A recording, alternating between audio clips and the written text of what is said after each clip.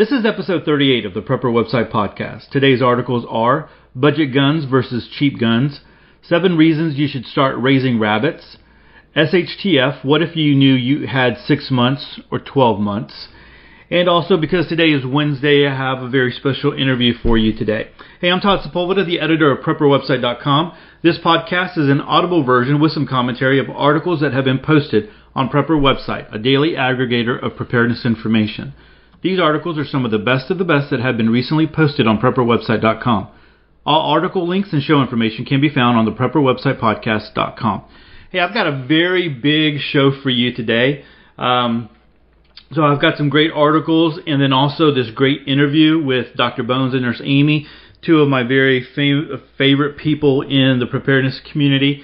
And I just want to let you know that although their interview is going to be an audio interview because they have all the equipment to be able to record, and then they just sent it over to me. But you know, even the written interviews that I've been doing, I mean, there's some really big people that have been, you know, coming on the podcast and really, you know, sharing their information and sharing their preparedness with us, and I'm really grateful for that. I just want you to know that, you know, there's some really big people out there that have been sharing with us. You know, we've had Jim Cobb, we've had Gay Levy, and we've had George Ure and Dr. Bones and Nurse Amy, and Gary Collins has been on. And so, man, that's really excited about all those people that have come on. I've got even more lined up for you, so very excited about that. And then I want to touch base a little bit on at the end on Syria to close us out. All right, so let's go ahead and get started on this episode 38. This first article comes to us from Survival Sullivan, and the article again is titled "Budget Guns versus Cheap Guns." Let's go ahead and get started. In your quest for preparedness and survival in case of SHTF or Tiatwaki, undoubtedly one of the most important pieces of equipment you should have in your good bag of buggin', a goodie bag of buggin', also known as Bob, also known as bug out bag, is a firearm. Realistically, this is a piece of equipment you should have on your EDC list. However, some people don't want to carry a firearm on their person daily, yet do keep one in the home. There's a common misconception that you have to spend a fortune to get a good gun. In fact, this is not the case. There are several firearm makers out there who offer a quality product at an affordable price, but let's not confuse a budgeted price gun with a cheap gun. Yes, there is most definitely a difference. A budget gun is a gun that, while offering high quality and performance, maintains low price. A cheap gun is a gun that is priced low, even lower than a budget gun, and is an unreliable piece of metal best used for a paperweight. In this article, we will look at 3 of the most common calibers of handgun and give an example of each in the budget price point and cheap. Let's start with one of my favorite calibers, 357 Magnum. There are several quality 357 Magnum revolvers that fall into the budget category. All are serviceable weapons. When compared to some of the bigger name brands that have been around for a long time, these budget guns come in at around half the price or less, yet offer pretty much the same quality and performance. One of my favorite gun makers is Taurus. While they have a few lines of handguns that I do not like, they have several that I like a lot. I own several Taurus handguns and have loved them all. Taurus offers this 357 Magnum revolver pictured at around $350 new. Depending on in which store you are shopping and which model you select, the prices can get higher, but this is a very serviceable weapon at this price point for comparison to a cheaper version. You can opt for one of several models of 357 Magnum with a Taurus revolver. They are offered in 2-inch, 4-inch, 6-inch, or 8-inch barrel lengths, in blued finish or low-maintenance stainless steel. The EAA, or European American Armory Windicator 357 Magnum, while priced at around $300, very close to the cost of a much higher quality Taurus handgun, is a cheap gun. There's just no two ways about it. They are offered in a poorly executed nickel finish that will eventually wear off and be difficult to refinish to look good, or blued version that looks like cheap paint. They, as their name says, are made in a European country that doesn't even allow their citizens to carry firearms, yet they want Americans to buy them. I honestly don't see how they stay in business.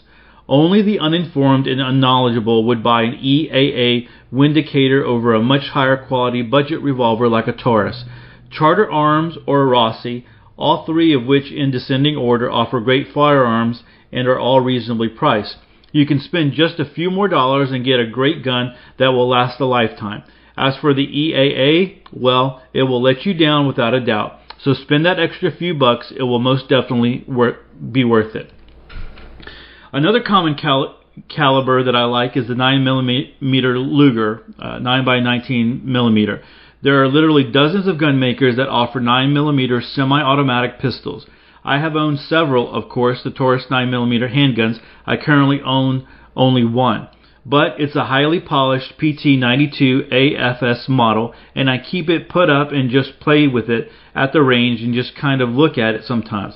It's a beautiful gun. I had two that matched for several years, but I sold one. It's too pretty of a gun for everyday carry and to let get beat up. Instead for that, I carry this Bersa Thunder Pro Ultra Compact for several years. It's put up right now because I've been carrying this Taurus PT845 high-capacity 45 ACP, another good budget gun at under $400 for a 13-shot 45 caliber. While the Bersa is a smaller, compact gun and so has a shorter barrel, it's still actually a very accurate weapon. Mine has had about 5,000 rounds through it, at which point I thought maybe if I put a new barrel in it, I could tighten my groups a little. I put a new Bersa barrel in it, which the serial matched for me, but to be honest, it seems like it made no difference. That tells me that even with 5,000 rounds through it, the gun still shoots like new. That's pretty good quality for a compact 9mm that holds 13 rounds and costs less than $400.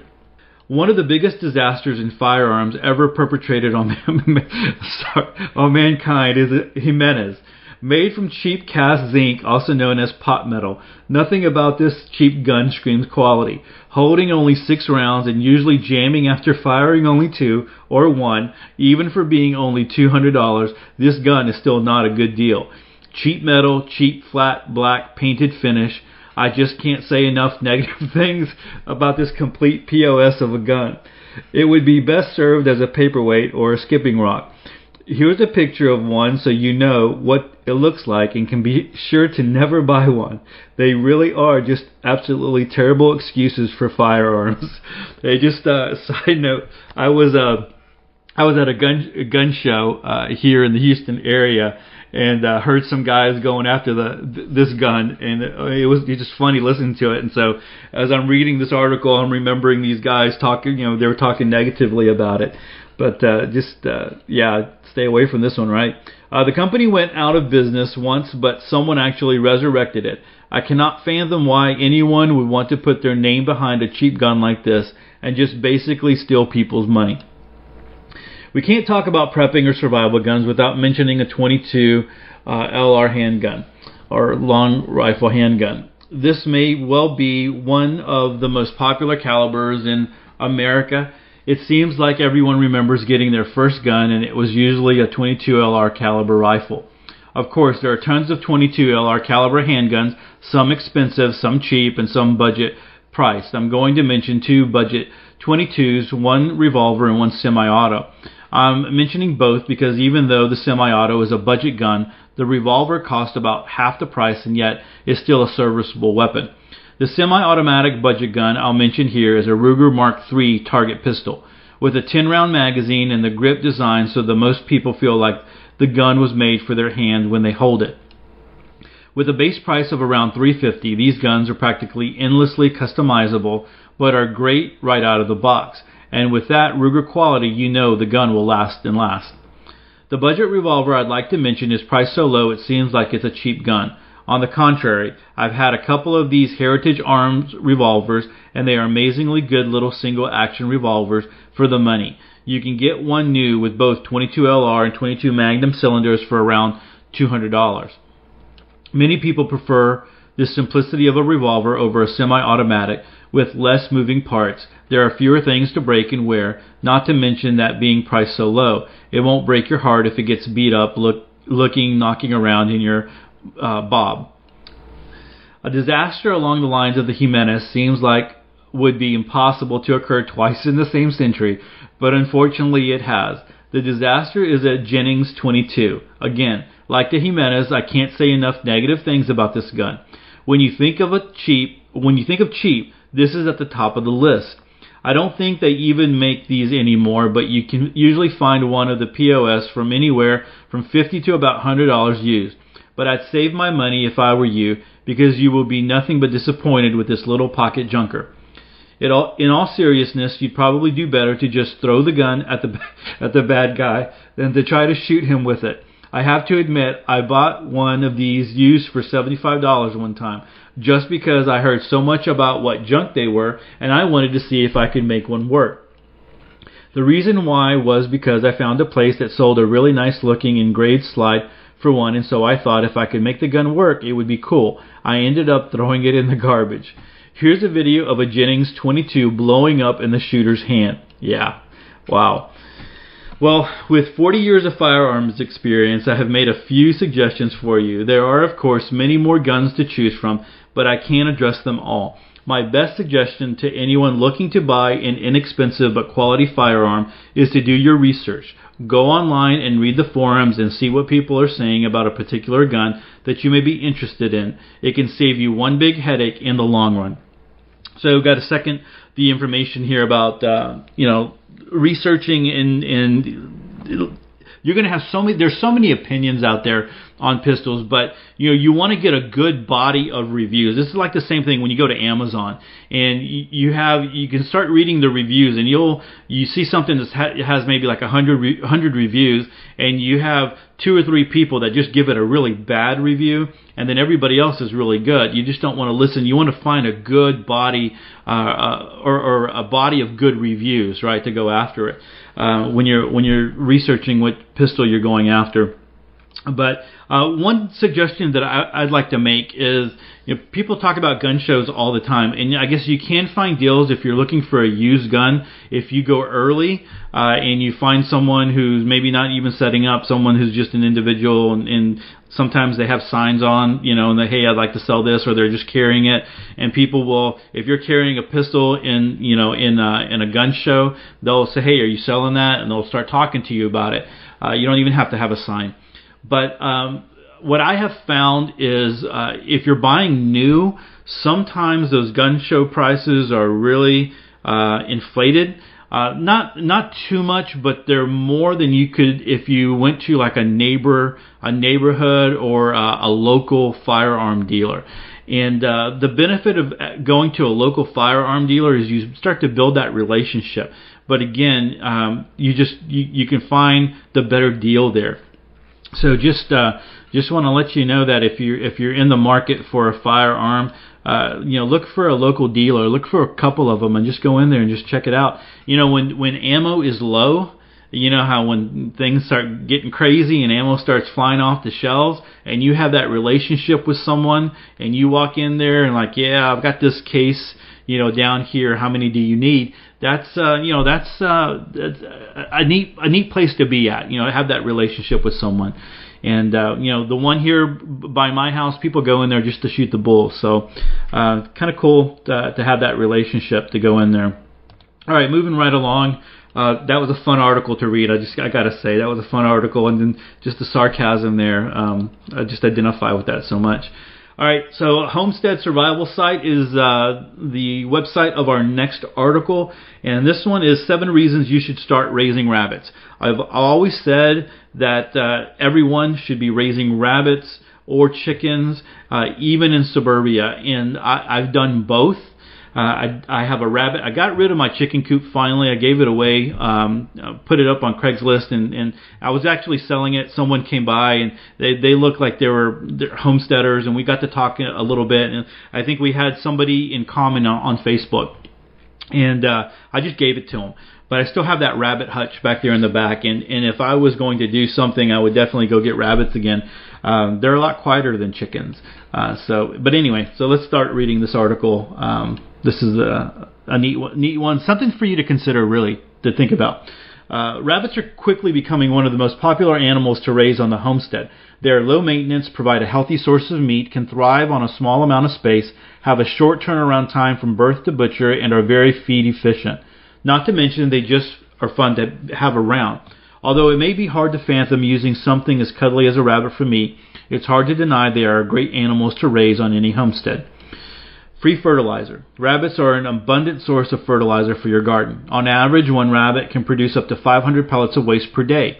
These pellets are packed with nitrogen, phosphorus, and potassium and are a great addition to the garden. Rabbit manure won't burn your plants like poultry manure will, which means you can apply it directly to the garden without composting it first. On our farm, we raise our rabbits in cages with wire bottoms. During the spring and fall, we place these cages directly on our garden space and move them along every day. When it comes time to plant the garden, all we have to do is till under the rabbit manure, and our soil amendments have been done for us. Feed efficiency. Rabbits are more efficient at converting pounds of feed to pounds of meat than many large animals. On average, rabbits will produce 1 pound of meat for every 4 pounds of feed consumed. Compare this to cows, which need 7 pounds of feed to produce 1 pound of meat. The feed efficiency of rabbits means you will get the most bang for your buck when it comes to turning purchased feed into meat.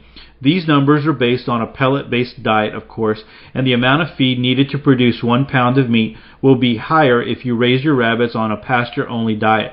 Here is more information on what to feed rabbits. And again, like I say, always, in the article with Survival Sullivan on the budget guns and cheap guns, and then on this article as well on rabbits, there's always links in, things that you want to go check out. The video, you just want to go check out the video of the Exploding 22 on the budget gun one. All right, continuing on. Short turnaround. From birth to butcher, rabbits feed on a diet of pasture and pellets can be ready to eat in between 8 and 11 weeks. That's about the same amount of time as your commercial broiler chicken breeds. And because the gestation period for rabbits is only 30 days, you can have a steady stream of rabbits available just by staggering your breeding dates by 1 month.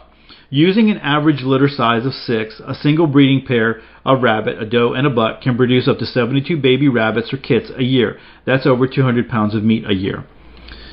Rabbit meat is quite possibly one of the healthiest meats around. It is extremely low in cholesterol and saturated fat, and it boasts one of the highest protein contents per ounce of meat. A 3-ounce serving of rabbit meat has about 28 grams of protein, much higher than chicken or beef. Rabbit meat is also a good source of iron and a wide range of other minerals, including phosphorus and potassium. If one of your criteria for raising livestock on your homestead is cut cost, rabbits can be a great option. If you choose to raise your rabbits completely on pasture, their feed is free during the summer. They do very well eating nothing but grass and vegetable scraps. Raising them this way will result in slower growth time, however, up to 23 weeks in some cases. But when you weigh the extra time against the cost savings of not having to buy pellets during the summer, rabbits can be very appealing to the cost-conscious homesteader. If your homestead is limited to an urban backyard or even an apartment rooftop, rabbits can be a great livestock option. The infrastructure needed to raise rabbits is fairly minimal and, with the right planning, can be done in a fairly small space. Each breeding rabbit needs its own hutch, but there are a lot of plans available that show you how you can stack hutches for maximum space efficiency. You can even hang your rabbit cages to make working with them easier and protect them from any ground predators that may lurk about. Rabbits that you'll be using for meat production, typically called fryers, can be kept in a larger hutch together, colony style, as long as they are butchered before they reach sexual maturity. If you will be raising your fryer rabbits together in one rabbit hutch, it is usually better if they are all from the same litter. This ensures that there won't be any dominance issues when mixing two different litters and will make knowing your butchering dates easier. Many people love waking up to the rooster crow at dawn or walking outside to a goose loud greeting, but many people don't. And for those people, rabbits are a wonderful option. They are very quiet, won't bother the neighbors, and when socialized well, are very easy to handle and move around as necessary. Because they are so easily handled, rabbits can also be a wonderful animal for teaching young children the responsibilities of caring for livestock. Alright, so I gotta agree with everything here because I have had chickens and rabbits. Chickens are, they start doing their thing in the morning and they do get pretty loud. And so being in a suburban, neighborhood, I'm really surprised no neighbor ever complained or ever brought up the chickens ever. I had them for about a year and a half until, I only had two.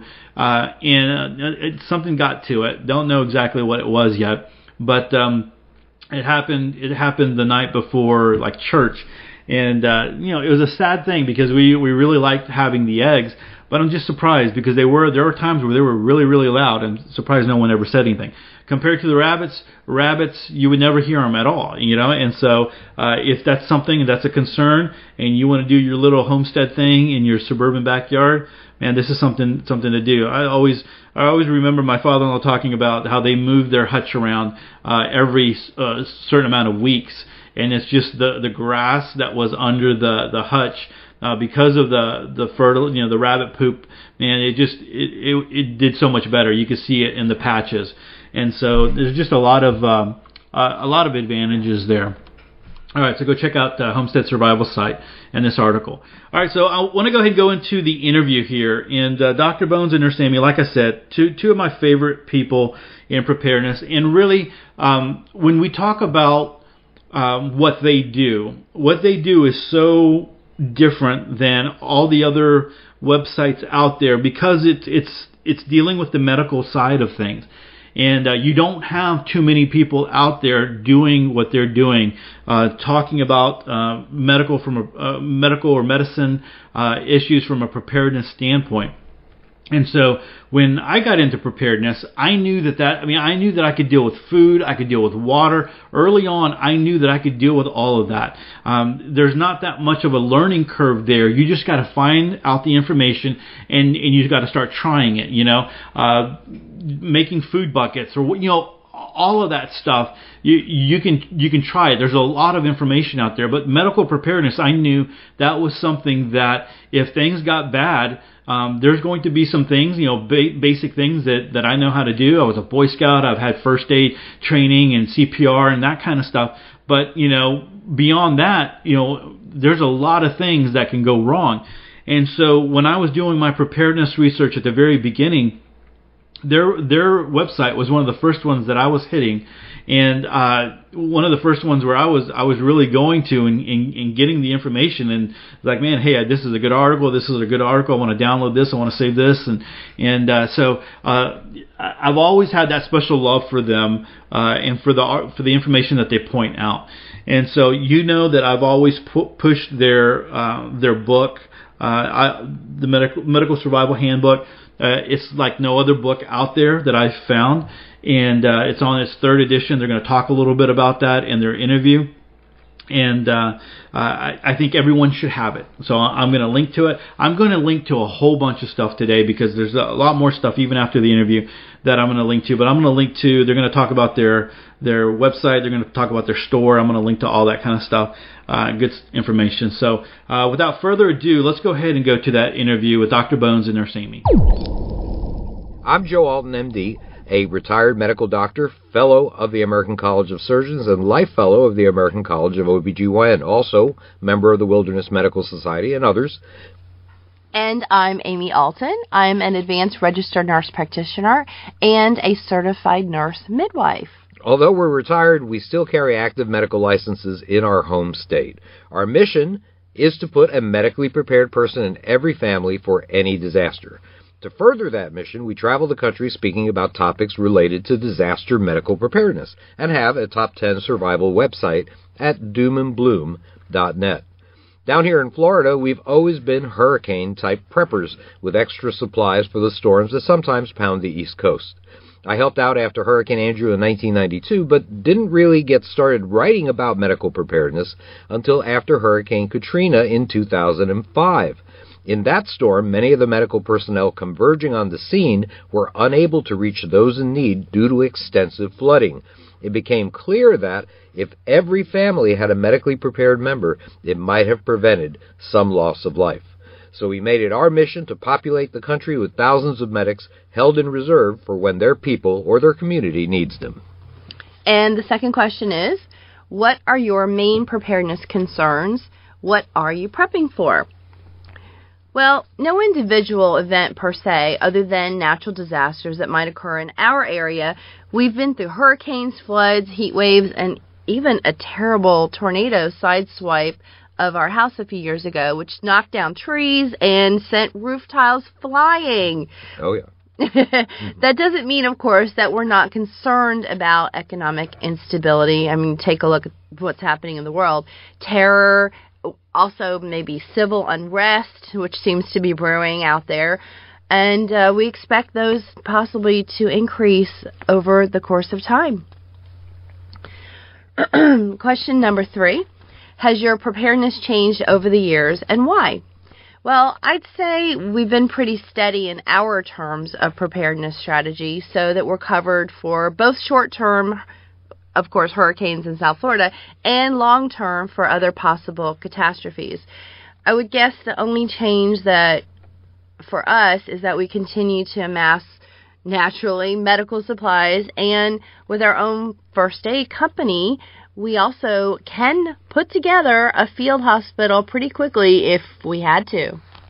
Question number 4. Tell us about your book. What is it about, and why did you decide to write it? Our book is the Survival Medicine Handbook, the essential guide for when medical help is not on the way. Now in its 700-page 3rd edition. The book covers over 150 medical topics, but differs from your average first aid book in its mindset that the average person has become, due to some disaster or a remote setting, the end of the line with regards to their family's health. The book aims to make that person effective in their new role as medic. Most books, even survival books like Where There Is No Doctor, will end chapters with get that person to the hospital or get that person to the doctor. From front cover to back, our book never does, because it assumes that something has happened and access to doctors and hospitals no longer exists for the foreseeable future. The 3rd edition of the Survival Medicine Handbook is meant to help the average person function effectively to deal with medical issues in short or long-term disasters where the ambulance may not be heading in your direction. We've also written books on epidemic diseases as well, such as Ebola and Zika virus. All of our books have actually spent time on the New York Times or Amazon bestseller lists. Question number 5. What feedback have you received from your book that is most surprising to you? We're most amazed that the book received any feedback at all, given that it's a self-published book and was even self-edited down to putting together the index ourselves. A. Aardvark, page 357, B. Bandage, page 512. Oh boy, that was a real project. For a book that we thought would sell maybe a couple of hundred copies, we now reached about 100,000. And the Survival Medicine Handbook seems to have become a standard part of serious libraries in the preparedness community. Next question. What part of your book would you like to make sure that readers pay careful attention to? Probably the part that you won't find in other books, like the section on antibiotics and their veterinary equivalents. We were the first physician and nurse practitioner to write about the use of aquarium and bird antibiotics in survival settings and how to use them wisely in times of trouble. You know, there will be death from infections that could have been avoided in survival scenarios if every medic had a supply of these in their medical storage. The Survival Medicine Handbook goes over quite a few of these in detail and in plain English. And here's question number 7. Could you paste in a paragraph from your book that gives a good feel for what readers will experience? Well, here's an excerpt from the Survival Medicine Handbook introduction. Joe is going to answer this question. Almost all handbooks, some quite good, on wilderness or third world medicine will usually end a section with, go to the hospital immediately. Although this is excellent advice for modern times, it won't be very helpful in an uncertain future when the hospitals might all be out of commission. We only have to look at Hurricane Katrina in 2005 to know that even modern medical facilities may be useless if they're understaffed, undersupplied, and overcrowded. The majority of the citizens in New Orleans became involuntarily their own medical care providers in the aftermath of the storm.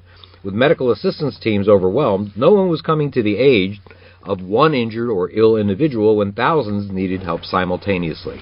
Each household became the end of the line when it came to its own well-being. When this situation is thrust upon a head of household, certain adjustments can increase the chances of staying healthy. Medical supplies must be accumulated to deal with varied emergencies. Medical knowledge must be obtained, shared, and assimilated. The acquired medical supplies and skills have to fit the mindset that you've got to adopt in a true disaster, that things have changed for the long term, and that you might be the highest medical asset your family has left. This is an enormous responsibility. Many, when confronted, will decide they cannot bear the burden of being in charge of the medical care of others. Others, however, will find the fortitude to wear the badge of survival medic. These individuals may have some medical experience, but most will simply be fathers and mothers who understand that someone must be appointed to handle things when medical help is not on the way. If this reality first becomes apparent when a loved one becomes deathly ill, the likelihood you'll have the training and supplies needed to be effective will be close to zero. This is a sure way to make certain that when everything else fails, you will too. This book is meant to educate and prepare those who want to ensure the health of their loved ones. If you can absorb the information here, you'll be better equipped to handle 90% of the emergencies that you'll see if the power goes down. As well, you'll have a realistic view of what medical issues are survivable without modern care. All right, question number 8. What else would you want preppers to know about your book? That although the book is meant to help you be effective in situations where you're the highest medical resource left, it's not a medical diploma. In situations where there's a fully functioning medical, modern infrastructure, it's illegal and punishable by law to practice medicine without a license. If medical professionals exist, please seek them out. Having said that, we've made every effort to give you a step-by-step instruction in plain English on how to function in the role as medic for your survival community. You'll learn what supplies we want you to have, how to use them, and also what natural remedies would be helpful in austere or disaster settings. We want you to be able to use all the tools in the woodshed. All right, number 9.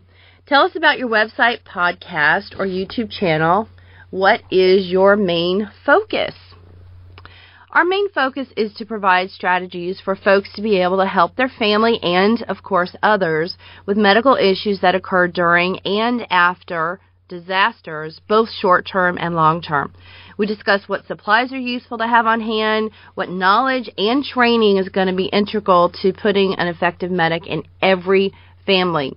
We aim to accomplish these goals in print in our website at doomandbloom.net, via audio on the Survival Medicine Hour, which is a podcast, and it's broadcast on blogtalkradio.com, plus a bunch of other prepper websites, and also on videos in our YouTube channel at Dr. Bones and Nurse Amy. You'll find close to 1,000 articles, podcasts, and videos at doomandbloom.net on everything from amputation to athlete's foot, from, let's say, hemorrhage to hemorrhoids, and from dental issues to depression. All right, number 10. This might not be the exact number. I may not have mentioned certain numbers. Oh, that's okay. I've counted them. I counted them. The next question. I know it's number 10. Do you have any upcoming projects that listeners might be interested in? Well, we continue to design and add new medical kits and individual supplies to our store at store.doomandbloom.net. We put together kits for the casual hiker, biker, for the hunter, for gun ranges, for the car, for the rural homestead, all the way to kits for the caregiver of an extended family or mutual assistance group in long-term survival settings. We even put together kits of dental supplies. Aha! For long-term survival scenarios. Very few people, even those who are medically prepared, realize really how common dental issues might be when you're off the grid for even a few months. We've been especially concerned about some of the active shooter and terror events, even some in the past few days, that seem to be on the rise recently, and have designed a first aid bleeding kit which is meant to be for public access in spaces like malls, schools, workplaces, churches, and other areas at risk. We predict that our kit, or a kit like it, will be on the wall next to the fire extinguishers and possibly the automated defibrillators anywhere crowds may gather. In the near future, too. Yeah, exactly.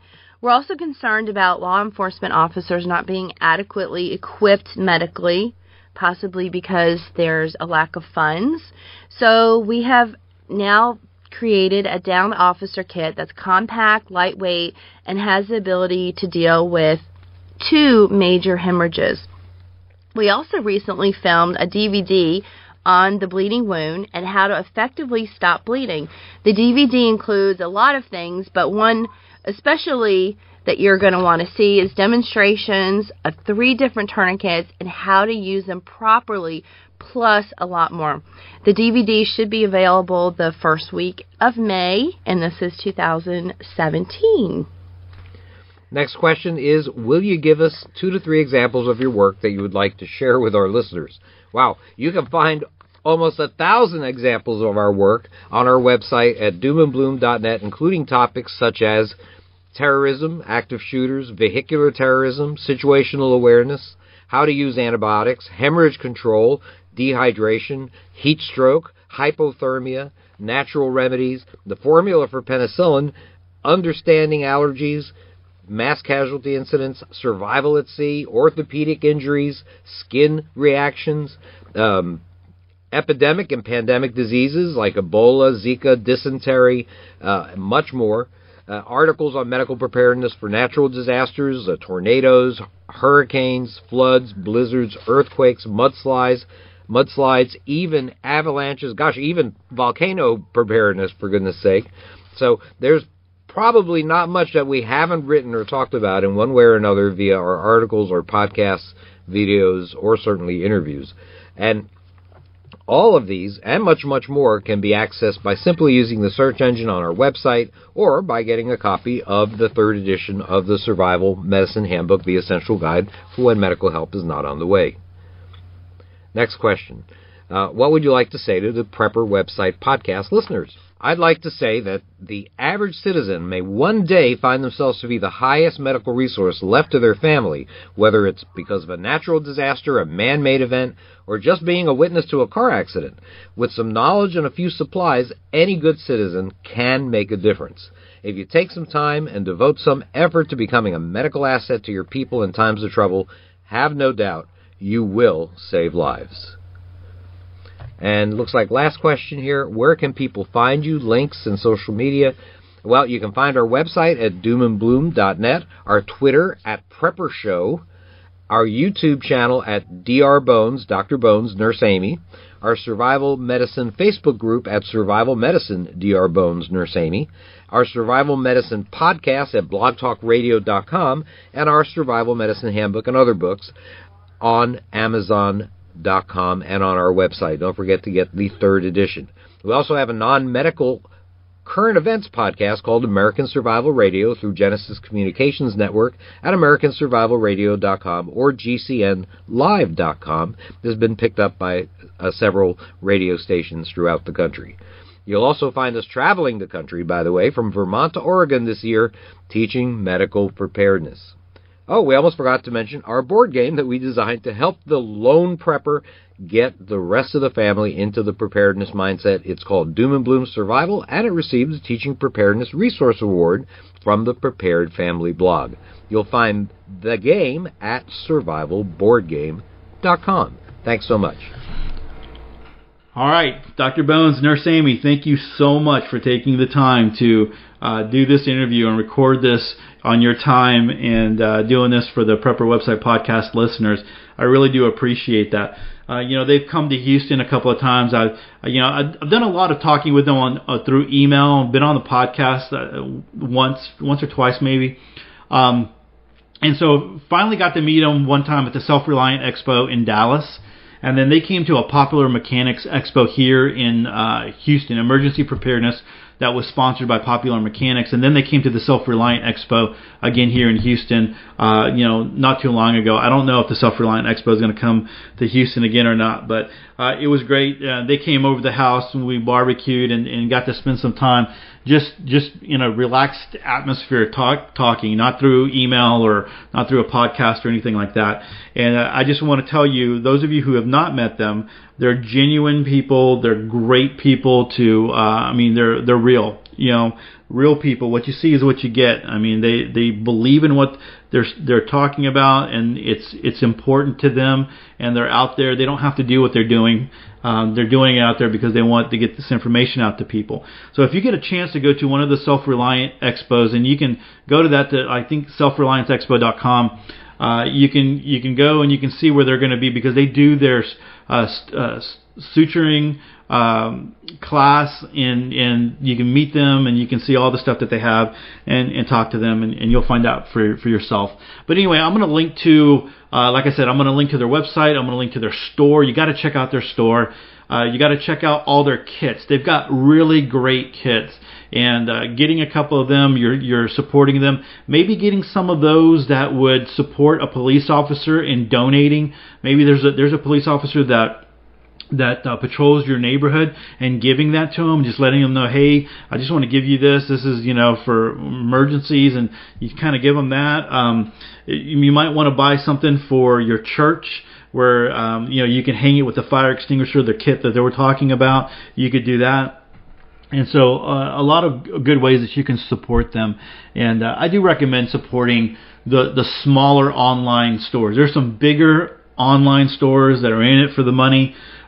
Big corporations, there's smaller ones out there. They advertise on Prepper website, and those are the ones that you really want to look at, because you're supporting people that really believe in preparedness. They're not doing it for just because it's the niche, or they can just get make money off of it. Anyway, okay, so I've gone long on that one, but definitely you want to go check out their stuff. And if you don't have their book, please buy their book. You need that book. Look through it. Just the herbal and the essential oil stuff is worth it. The fish antibiotic stuff is worth it. If you're buying any fish antibiotics, like from campingsurvival.com, you need to have that other aspect of it, the knowledge of how to administer it. All right, so let's move on. Man, I'm going long. Okay, so the next article comes from 1776patriotusa.com. John Rourke over there. And this is a short article, but it's one of those that kind of get you thinking, right? So here we go. What if someone you had let me go ahead and start that one over. What if somehow you had inside information that an impending doom was going to occur in 6 months? What would you do?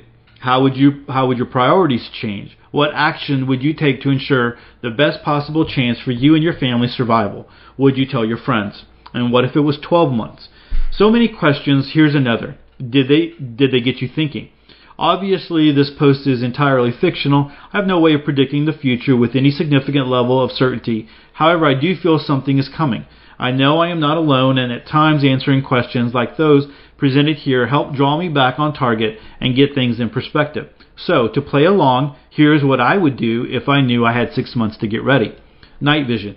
I would purchase night vision. It is such an advantage to be able to see in the night without anyone else knowing. What a fantastic combat multiplier.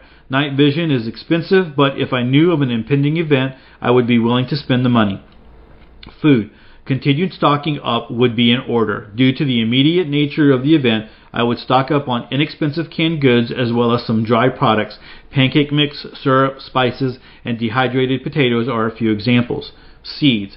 Inexpensive heirloom seeds would be sourced locally and stored in large quantity. Some fertilizer would be good to add as well. Firearms training.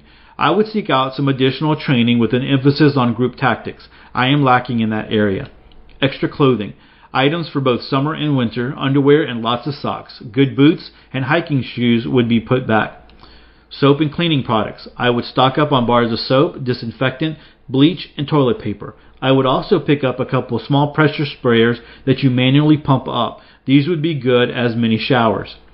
Liquor. A few bottles of Jack Daniels wouldn't hurt. Bic lighters and matches. I would fill up an 18-gallon tote with both. Nails and screws. Without these, any building projects would be difficult. Post-SHTF, these supplies would be very valuable. Guns and ammo. Even though I feel very good about my levels in these areas, I would add an additional couple firearms and coinciding ammunition. Water. I would add additional Berkey water filters as well as a couple of big Berkeys from Directive 21. Additional rain barrels and a few 55-gallon potable water drums would also be added. Fuel. As much as I could store. spare generator. Hey, one is good, but you never know. Communications, additional ham radios and antennas, more power and greater height would be sought after. Chickens, I would build a pen and get a good supply of chickens. Batteries, enough said. Spare glasses, at least a few for every member of the family who needs them. Looking over my list, I realized something. I just put together a list of these items I am most in need of, at least for the most part.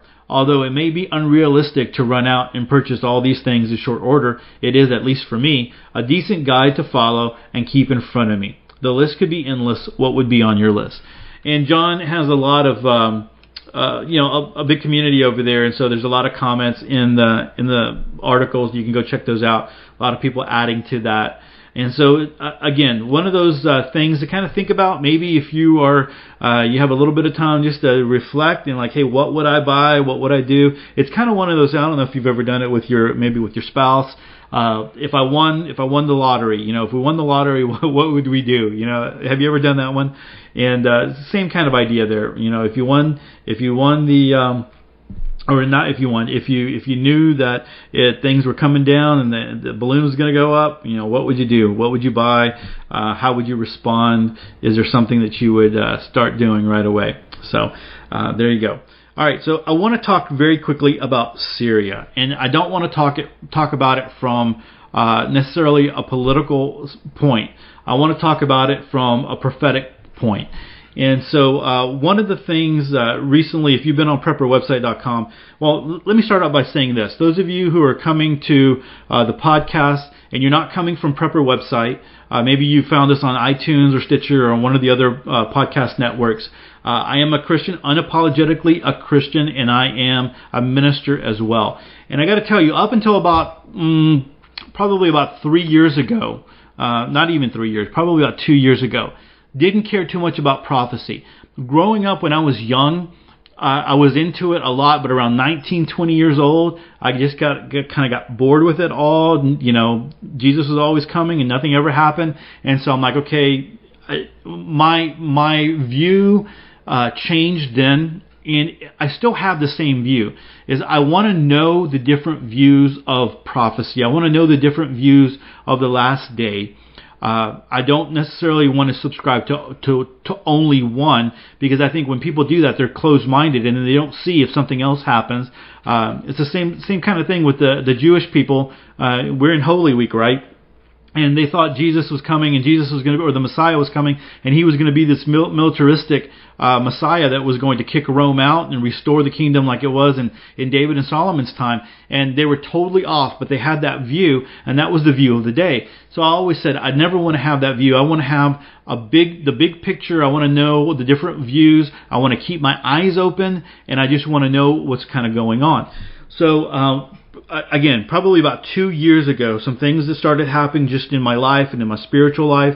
I started looking at some of these, looking at prophecy again, and I still hold to the view that I want to know the different views and go after it. One of the big views, though, of that, like the Book of Revelations and prophecy is. Looks at that there are future events that are going to be happening. I mean, some have happened, some have happened in the past, some are going to be happening in the future. And so, like, you get to Revelations chapter 3 and on, and then Daniel and Ezekiel and whatever. You go to all those. One of the views is that, there is going to be an Armageddon, there's going to be a battle, all that kind of stuff. And one of the things that everyone says is that, you're going to have Russia, Turkey, Iran, those players are going to be involved. Well, up until 2015, and I'm saying that, up until October 2015, Russia wasn't even, everyone would say, like, there's no way, Russia is really not, okay, Russia is, maybe they believed it, but, how does that play out? How does Russia get involved? Well, the reason I say 2015, October 1st, 2015, is I follow Martin Armstrong. So if you come from prepperwebsite.com, I post some of his articles. I wish he would give me permission to read his articles, but he hasn't. He does a lot of he looks at cycles, and he is not coming from a Christian standpoint. He is not coming from even preparedness standpoint. He's coming from for the financial world, the economic world. He's got a cool story. You should go look at it, and is kind of wrapped up in 9/11 a little bit. If you want to believe all the go down the rabbit trail and conspiracy and all that stuff. But he has a computer program that looks at trends, and he'll always tell you, it's not me, it just looks at trends, it looks at cycles. And one of the dates that, since I had been following him, he'd been putting out was 2015.75. When you break it down, and it's kind of weird, I did an article on it that was always popular because people were always looking up 2015.75, how to get to it. It broke down to October 1st, 2015.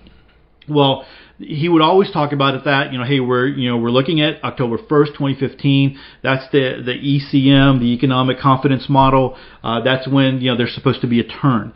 Well, on October 1st, 2015, that's when Russia started bombing ISIS and all the rebels in Syria.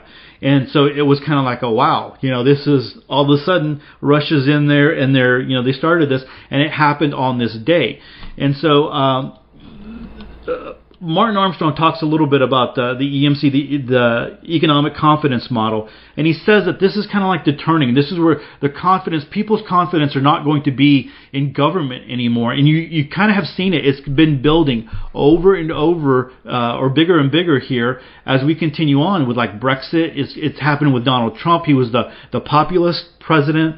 When you look at see, I'm just going to read just a little bit here. The target has been huge for us given that we have 2 war cycle models, civil unrest that leads to revolution, and 2, international war. It is sort of like the blood moon stuff insofar as it does not line up so easily. The main convergence of the war cycle between both models began to turn in 2014. And so anyway, so he goes on and he gives a big explanation, but he's talking about this was kind of like the, what he says is, he has come to realize that when there's a peak in the ECM, Economic Confidence Model, that there are things that wind up happening in the world that kind of like, start to trigger things, and you can see it.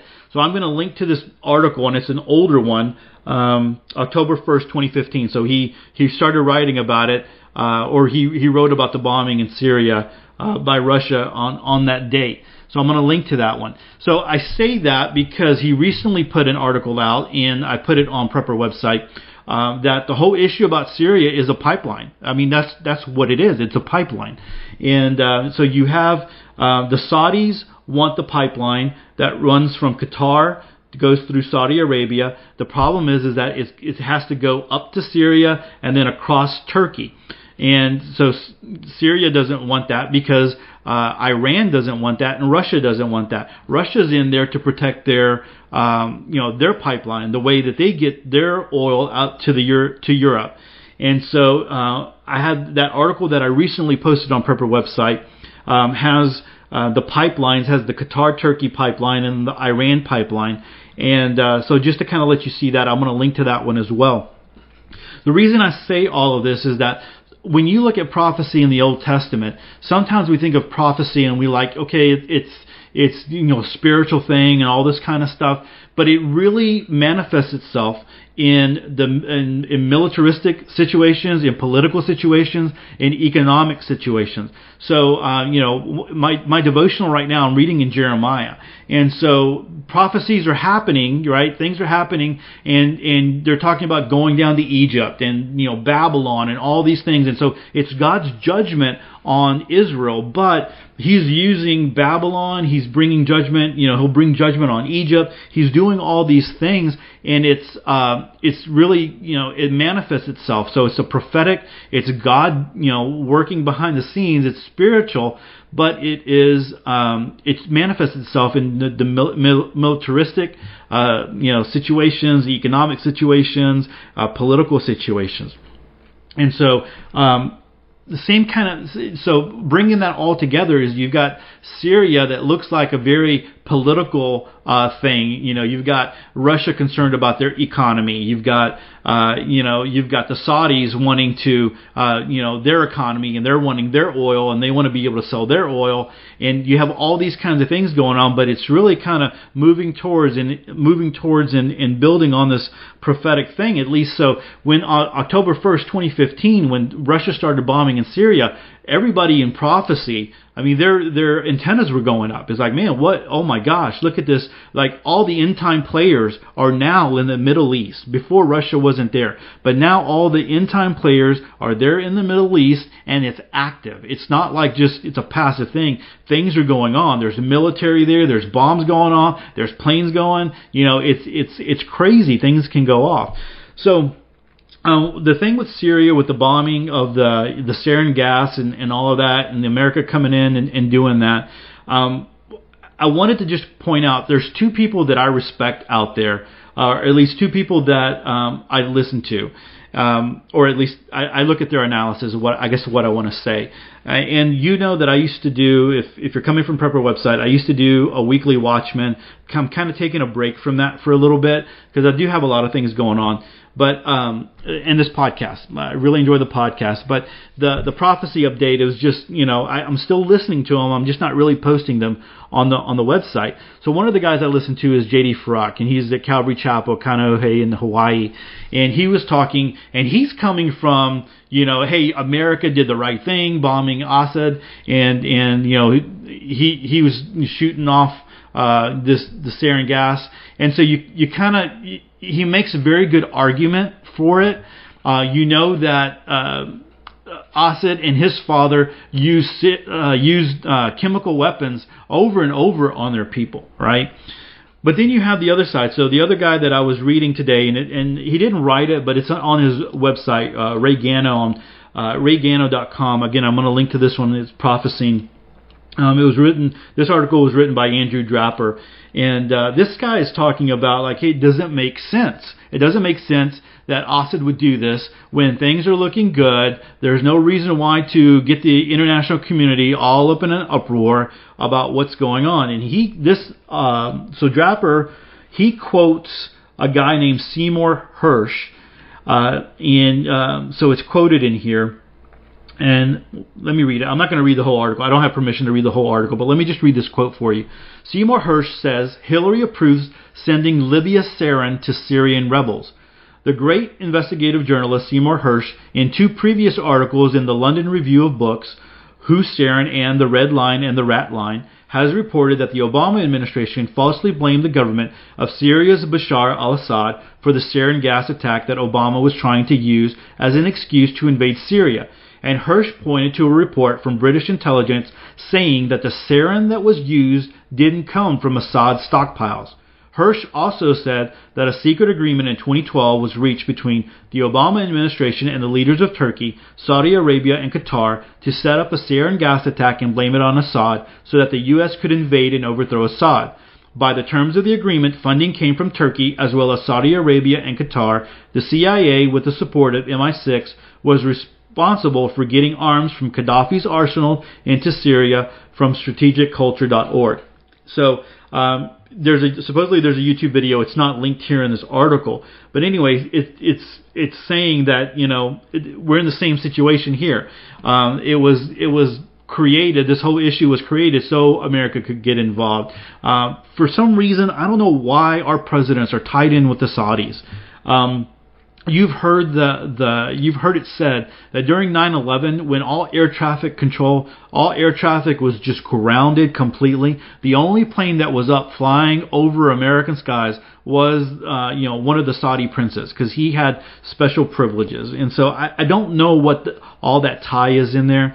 So you've got two prophecy guys that I respect, that they're putting information out there, and they're coming from both sides. The thing that I want to point out here is that we might not ever know what the truth is because there's just so much out there. But we should be aware. We should be paying attention to what's going on. So not just man, that's Syria, that's way over there, has nothing to do. It can affect us over here. And so things can escalate very, very quickly. One of my favorite prophecy preachers, John Haller, talks about, and Jacob Prasch talks about, that the closer you get to the end, things start speeding up faster and faster and faster. So the prophecies about Jesus start increasing when he comes on the scene, at the beginning of Matthew, when he's a baby. But the last week of Jesus' life, Holy Week, where we're in right now, the prophecies are just really a lot, like a big portion of the prophecies that Jesus fulfills happen, like 40%, I think is the number, happen in the Holy Week, in this week. And so as you get closer and closer, things start happening and start ramping up a lot faster, to where a lot of the prophecy people, when you listen to them, they're like, man, things are happening so fast, we can't keep up with them. So all that to say is that you should be keeping an eye out. You should be keeping aware. It's real easy to just kind of bug out and just like, hey man, I'm just focusing on whatever it is there. And I'm not talking about living paranoia. I'm not talking about living in fear. I'm not talking about, I'm a Christian. I totally, my life is in God's hands. But you should be paying attention, because things kind of like the article that we just read from John Rourke at 1776, PatriotUSA.com. If you knew that things were getting bad, what would you do? And if you saw things were getting crazy over there, if you saw Russia not backing down, if you see, Russia starting to, no man, we're not going to do this, and now we're talking about North Korea and talking about those kinds of things and throwing it out there. And you have people not backing out. The little man in North Korea, he's not going to back down. It doesn't seem like he's going to back down. He's got a death wish. I don't know, but with Trump willing to throw bombs and stuff, who knows what will happen. So that's why I'm saying you just need to keep an awareness out there. You just need to pay attention and keep your eyes open. So just kind of wanted to leave you with that, and I'm going to drop these articles and all the video, J.D. Farrak's video. I'm going to link all that in the show notes. So I have a lot of good stuff for you to go check out for episode 38. Man, if you just want to go check it out and listen to it, and even if you're not a Christian and just the prophetic side of it, it's good analysis. They start analyzing it and start putting out why they think this or that, and then they start to back it up. It's just not, hey, it's opinion, right? So anyway, a lot of information there. I've gone on really long about that. I know some of you probably listening don't care about prophecy and stuff like that, but I think it's interesting, but it's also, I think it's important for the Christian.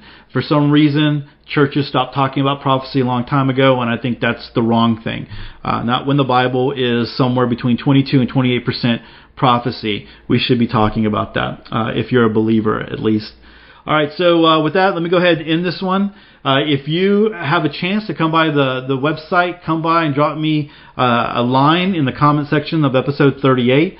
If you would share out this episode, I would really greatly appreciate that. And we make it very easy for you on the website, theprepperwebsitepodcast.com. You can share it out to your different media or social media channels. We just make it really easy for you to do that.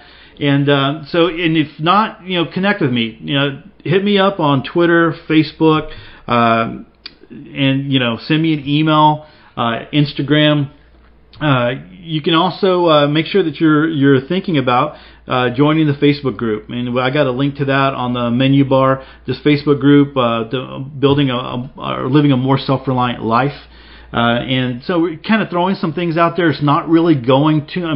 We've got some people in there, but I'm hoping to start talking more about self-reliance and how we can start doing just not the preparedness part of it, but how we can start building systems into our lives, networks and infrastructure into our lives to help us to live a more self-reliant life. So with that, choose to live a more self-reliant life. Choose not to be so dependent on the government, the grid, or the grind. Until next time, stay prepped and aware. Peace.